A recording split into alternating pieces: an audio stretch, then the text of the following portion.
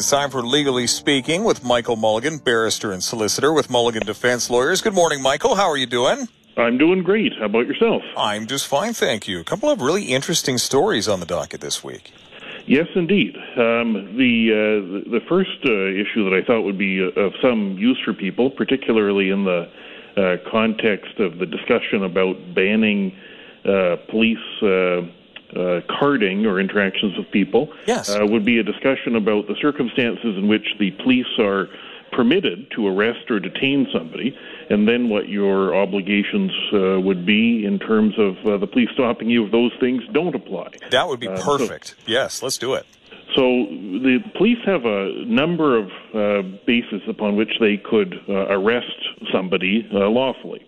They would include the most common one people would be familiar with, which would be to arrest somebody if they have reasonable grounds to believe that the person has committed a criminal offense. The police are then, of course, permitted to arrest you. The police could also arrest you if there was a warrant for your arrest, right? Something issued by a court or a judge. There are other circumstances, however, short of the police officer having reasonable grounds to believe you've committed a criminal offense, that they would also be permitted to arrest or detain you or stop you in some various way. And one of those bases would be if the police are wanting to issue you with a ticket of some sort. And actually, there's I think a great fact pattern on a case which is the leading case on that point that actually came out of Victoria. And it's a 1979 case, which is Moore versus the Queen. And this fellow, Richard Harvey Moore, was riding his bicycle in Victoria, and a Victoria police officer observed him ride his bicycle through a red light. So the police officer stopped Mr. Moore and asked for his name and address so that he could write him out a ticket for going through the red light. Well, Mr. Moore refused and said, "I'm not providing you my name and address so you can write me a ticket." And so the police officer then moved up and arrested him for obstructing a peace officer. The case went off to trial. For some reason, the Crown proceeded by indictment. He had a jury trial, but the judge directed the jury that there was no evidence that he had obstructed the police officer and directed the jury to acquit him, which the jury dutifully did. But the Crown appealed that to the Court of Appeal, who disagreed and said, no, this is an obstruction. There is an obligation to provide your name and address so the police can issue you a ticket. Mr. Moore appealed that decision to the Supreme Court of Canada, to which he rode his bicycle, hopefully not going through any red lights, but was unsuccessful in the Supreme Court of Canada. And so the upshot of all of that interaction from Victoria in the late 1970s is that it is clear that if the police are trying to issue you a ticket, you're obliged to give them your name and address so they can write the ticket out for you. And if you don't do that, you're obstructing them. And that would also permit the police to, at that point, arrest you.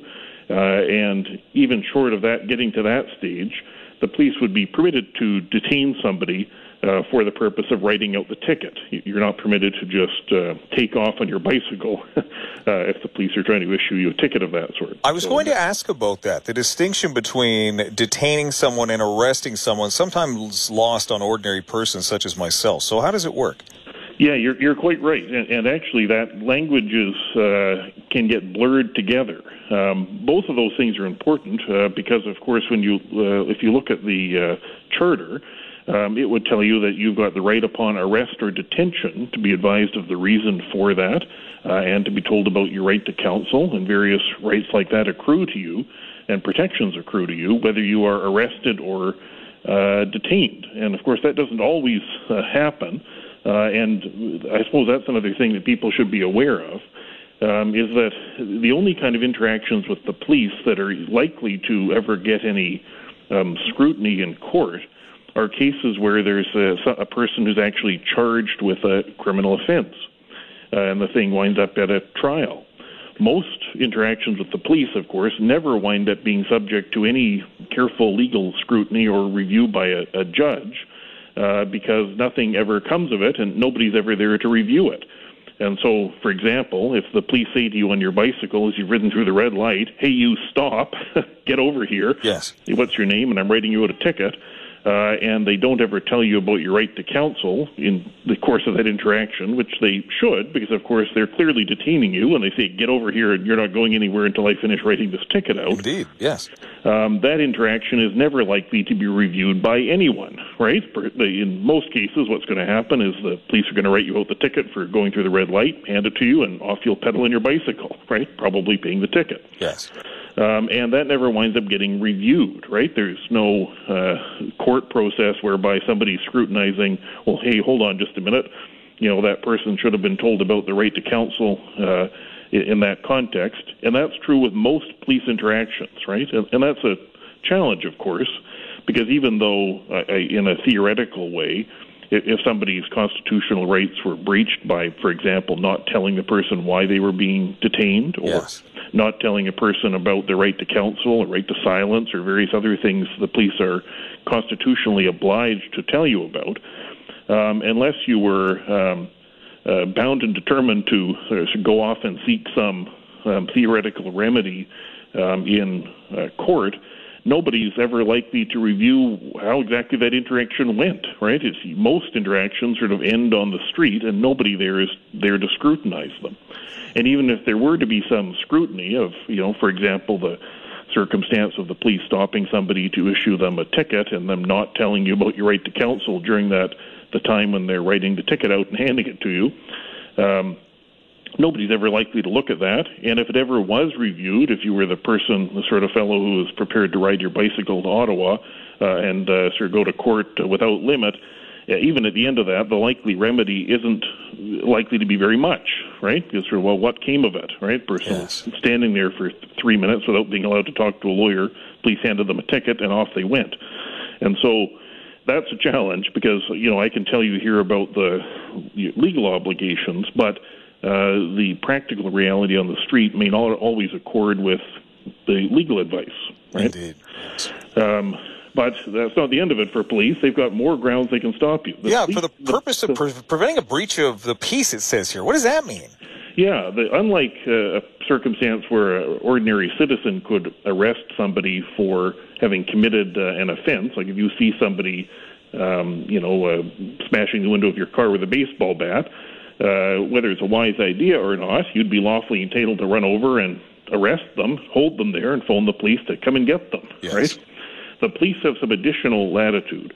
They can, in fact, arrest somebody to prevent the person from committing an offense. They don't have to wait for the person to commit the offense. If they've got reasonable grounds to believe that somebody's about to commit an offense of some sort, they would be permitted to arrest them to stop that from happening, right? Yes. Let's say you had a angry-looking person walking up to somebody else who's huffing and puffing and making fists with their hands. Have they committed an offense at that point? Not really. But the police don't have to stand there and wait for the person to punch the other individual before they intervene.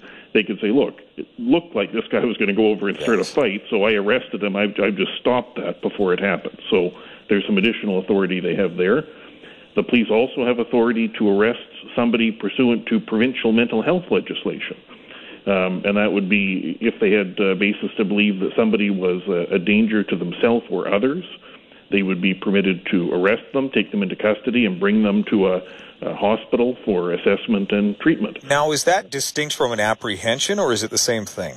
That would be I think the language is used interchangeably. Okay. I don't think most people would call that an arrest, but really it's a similar thing. And also, you would have a constitutional right to counsel in those circumstances. Interesting. Right? They should be telling somebody, look, you've got a right to counsel.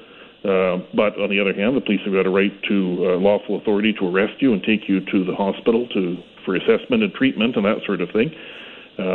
My general advice to people who are apprehended in that fashion is to say, look, the police are usually pretty busy people, and if they're taking you to get some help at the hospital, usually somebody would be well served to accept whatever help they've got or is on offer. But that, of course, may not coincide with somebody's mental state. They're just not in a position to appreciate that they're being taken to see a doctor. Right? Indeed, because the doctor themselves will be the one that performs the assessment and the certification if necessary. It's just being sectioned is when the police are involved, right? Right. And Okay. from the police perspective, what it really amounts to is sitting there in the intake waiting room of the hospital for many hours, waiting for the doctor to be ready. And there aren't too many police who are keen to sit in the waiting room of the hospital unless they've got some real genuine concern that somebody's going to hurt themselves or somebody else, because frankly, it's going to take hours of their time. All right. There's also authority for the police to arrest somebody if they're in a state of intoxication in a public place. That's under the Provincial Liquor Control and Licensing Act. That's an interesting thing. That language is pretty broad. There's a little bit of judicial gloss that's been put on that in terms of sort of what's intended there. Is that the person who had one glass of wine with lunch? Well, I suppose you're in some way intoxicated.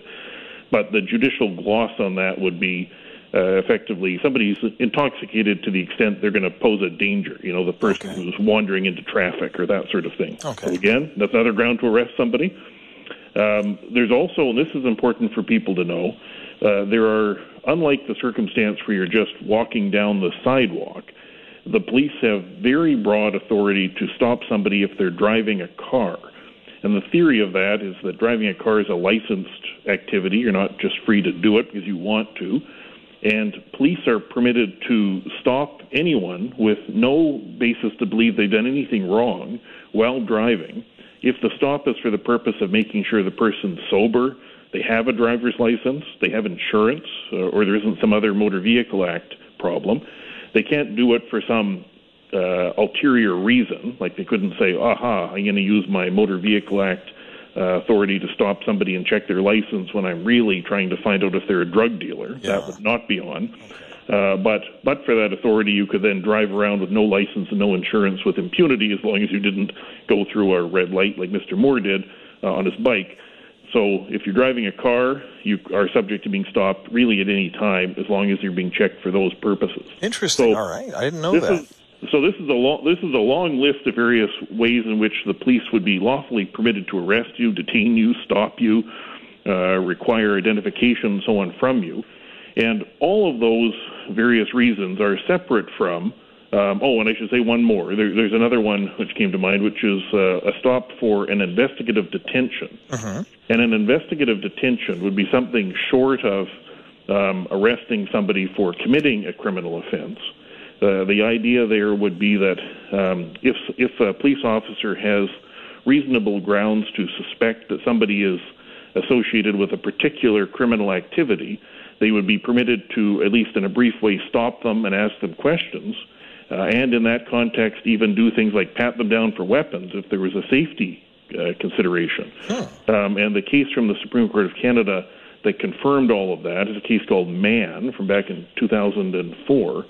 And that was a case where the police were responding to a break-and-enter, and they observed an individual who matched the general description of the B&E suspect walking away from the location on the sidewalk casually. The police stopped this fellow, and then they patted him down, searching for what they said were concealed weapons. They felt a soft object in his pocket, not a weapon field, and then decided to search his pocket, where they found a bag of marijuana. They got charged with a marijuana offense. The Supreme Court of Canada finally said the stop was okay, right? Because they were investigating a particular thing, this break and enter. This guy was walking away from the area. He generally matched the description. So far, we're good. And even you could do a brief pat-down search for officer safety for weapons. But that interaction went off the rails once they reached into the pocket to pull out the soft object to find the marijuana. And so that was the limit of what was permitted. The marijuana was properly excluded, and he was acquitted of the marijuana offense. But Interesting. the police do have that power, which is where they have something short of reasonable grounds to believe the person has committed a criminal offense, but do have enough there to reasonably conclude that this person is connected with a particular crime and that a detention is reasonably necessary to investigate. They have reasonable suspicion enough to investigate that particular thing. So all of what I've talked about so far are grounds the police could arrest, stop, or detain you that are separate from what's currently being sort of debated publicly concerning these stops of people that are referred to as street checks. Yeah. And the street check would really be the kind of check which is for none of the above purposes, right? They're not investigating a particular crime. They're not trying to give you a ticket. They don't think you're drunk. They don't think you're about to commit a criminal offense. They're just stopping and talking to you and potentially saying, may I see some identification? Now, here's the thing.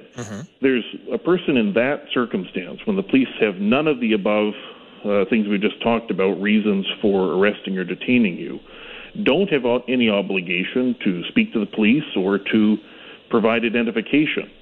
The rub is that there's nothing stopping the police from asking you for identification, right? Just like you'd be free to walk up to a police officer and say, may I see your driver's license, right?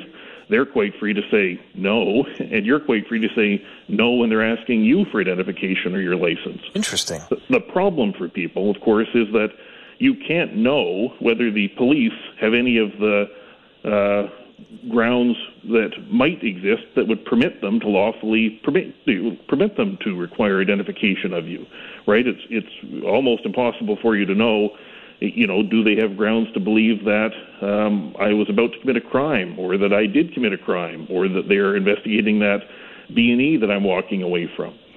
And so it can be very hard for people to know what their obligations are. And, of course, it can be very intimidating, right? If you have a police officer who's armed, they come up to you and say to you in an official-sounding way, please give me your driver's license, what's your name and address? Person is going to be the bold person who says, I don't have any obligation to do that. Why are you asking me for that? Well, Mr. Moore found himself at the Supreme Court of Canada for doing that after committing a violation, though, and I guess that's the material difference. Yes, but even there, of course, there was differences of opinion. The trial judge didn't think he had any obligation to do anything at all. Yeah. And so for the average person, it can be really difficult to know what you're required to do and not required to do.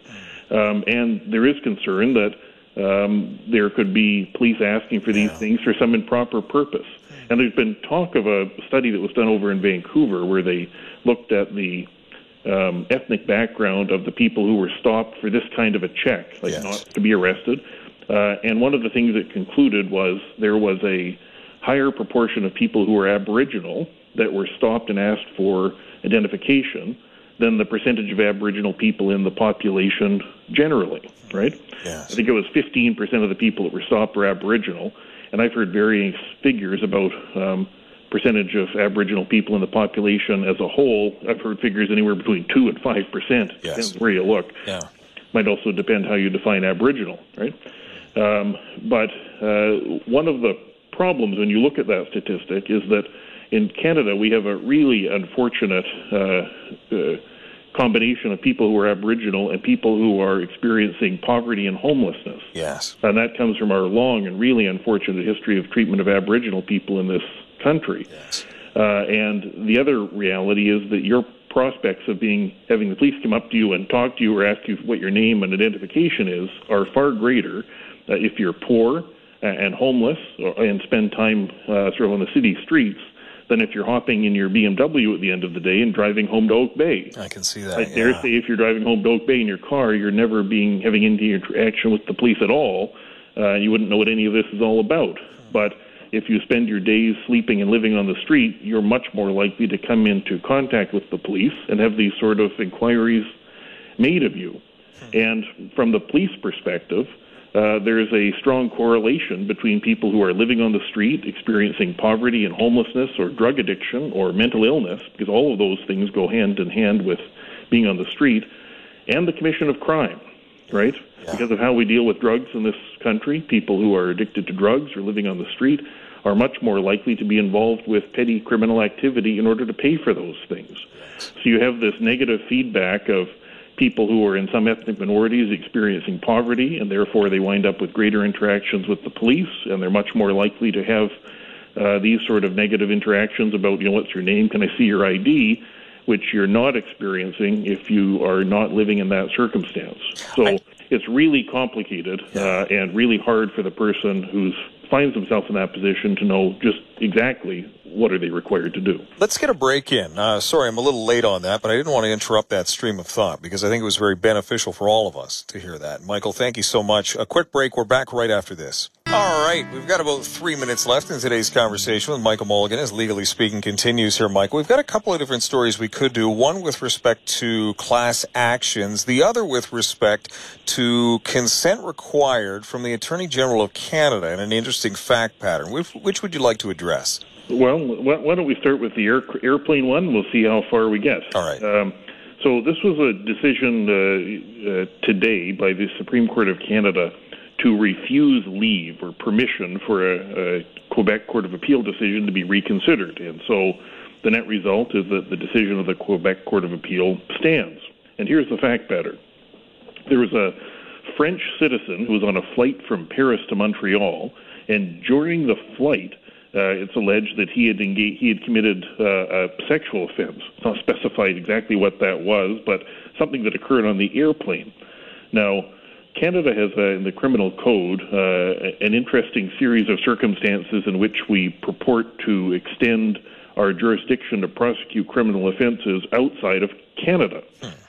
And those provisions found in Section 7 of the criminal code include provisions that allow for the prosecution of somebody who's on a plane, and then a variety of things like registered in Canada or flying into Canada, various different things. But it says that if the person that the Crown is trying to prosecute is not a Canadian citizen on one of these types of planes flying to Canada, it's required that the Attorney General of Canada, within 8 days of laying the charge, provide written consent to the charge proceeding.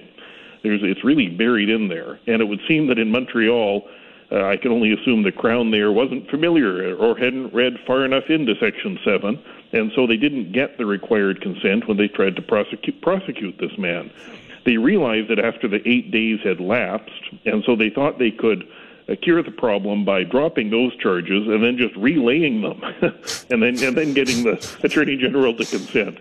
Well, that was a nice try, but the trial court of appeal and now the Supreme Court of Canada have had none of it, and so the upshot is that if you want to prosecute somebody who's not a Canadian citizen and your Crown for something alleged to have happened on the airplane on the way into Canada, you best get that consent within 8 days, or you're not going to be permitted to do a little end run by stopping and restarting the whole process.